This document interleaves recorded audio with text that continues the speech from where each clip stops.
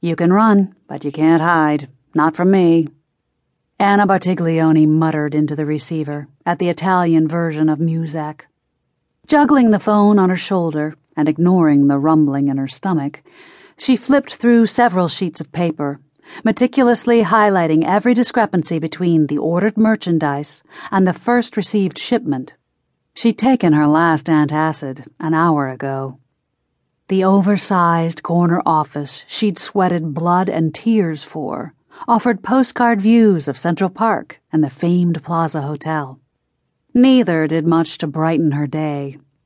This blasted deal was going to be the death of her.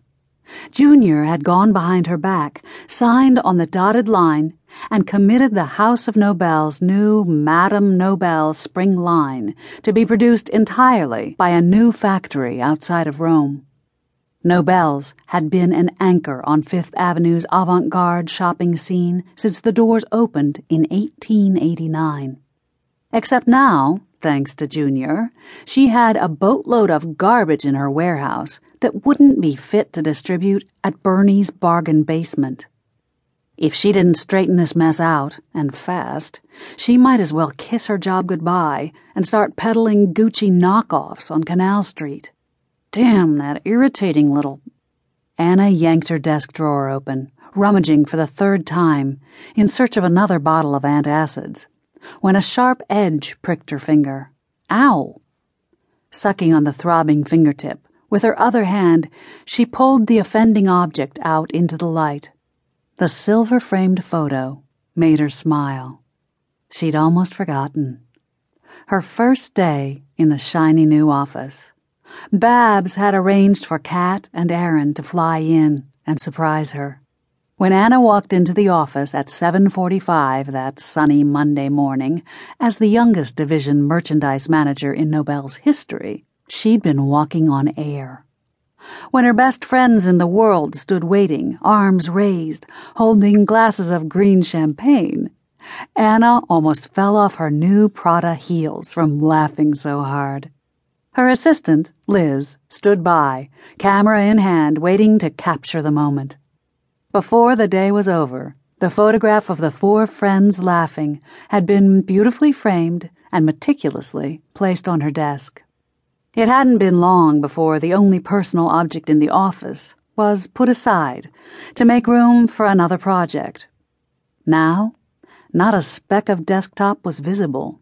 Every inch was covered with files, drawings, swatches, samples, and one of the new factory's deplorable creations. The phone still trapped between her ear and shoulder. Anna stared wistfully at the framed photo. Babs's normally curly red hair was pinned up in a simple French twist, a touch of sophistication that came so easily to her. On the other hand, Kat's long blonde hair hung over her shoulders nearly to her waist, making her look more like a California hippie than a Miami Latina. And Erin, named after the Emerald Isle itself, with her dark hair in a ponytail, could easily pass for one of her students rather than the high school teacher she'd become. They all looked so happy. As soon as this latest snafu was behind her, assuming she still had her job, no matter how impossible the timing seemed, she was determined to make time for a vacation and visit her friends. Maybe they could meet up on a cruise again. Babs had talked them all into a group cruise after their 10-year class reunion. Babs's Scottish heritage showed in more than her fiery red hair and brilliant green eyes. When it came to keeping her clan together, she was almost tyrannical in her insistence that nothing get in the way of the four of them escaping to have a little fun. Hard to believe over a year had gone by since their last outing. Not that they didn't talk on the phone regularly, but it wasn't the same. Anna? Liz peeked into the office. It's okay. I'm on hold. Still. She turned her wrist to see her watch. At this rate, she could probably catch a flight to Rome before anyone on the other end actually took her call.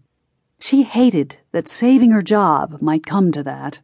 She didn't have time for a jaunt to Italy. I've got a Mark Lambert from San Francisco on the other line. Mark from San Francisco? Oh, yeah, Tom and Babs's friend. If I hang up now, Italy will hand me some malarkey about the switchboards closing. Get his number and tell him I'll call back in a few. I already told him you were on an overseas call and couldn't be disturbed. He insisted it's urgent. He said to tell you it's about Barbara Preston.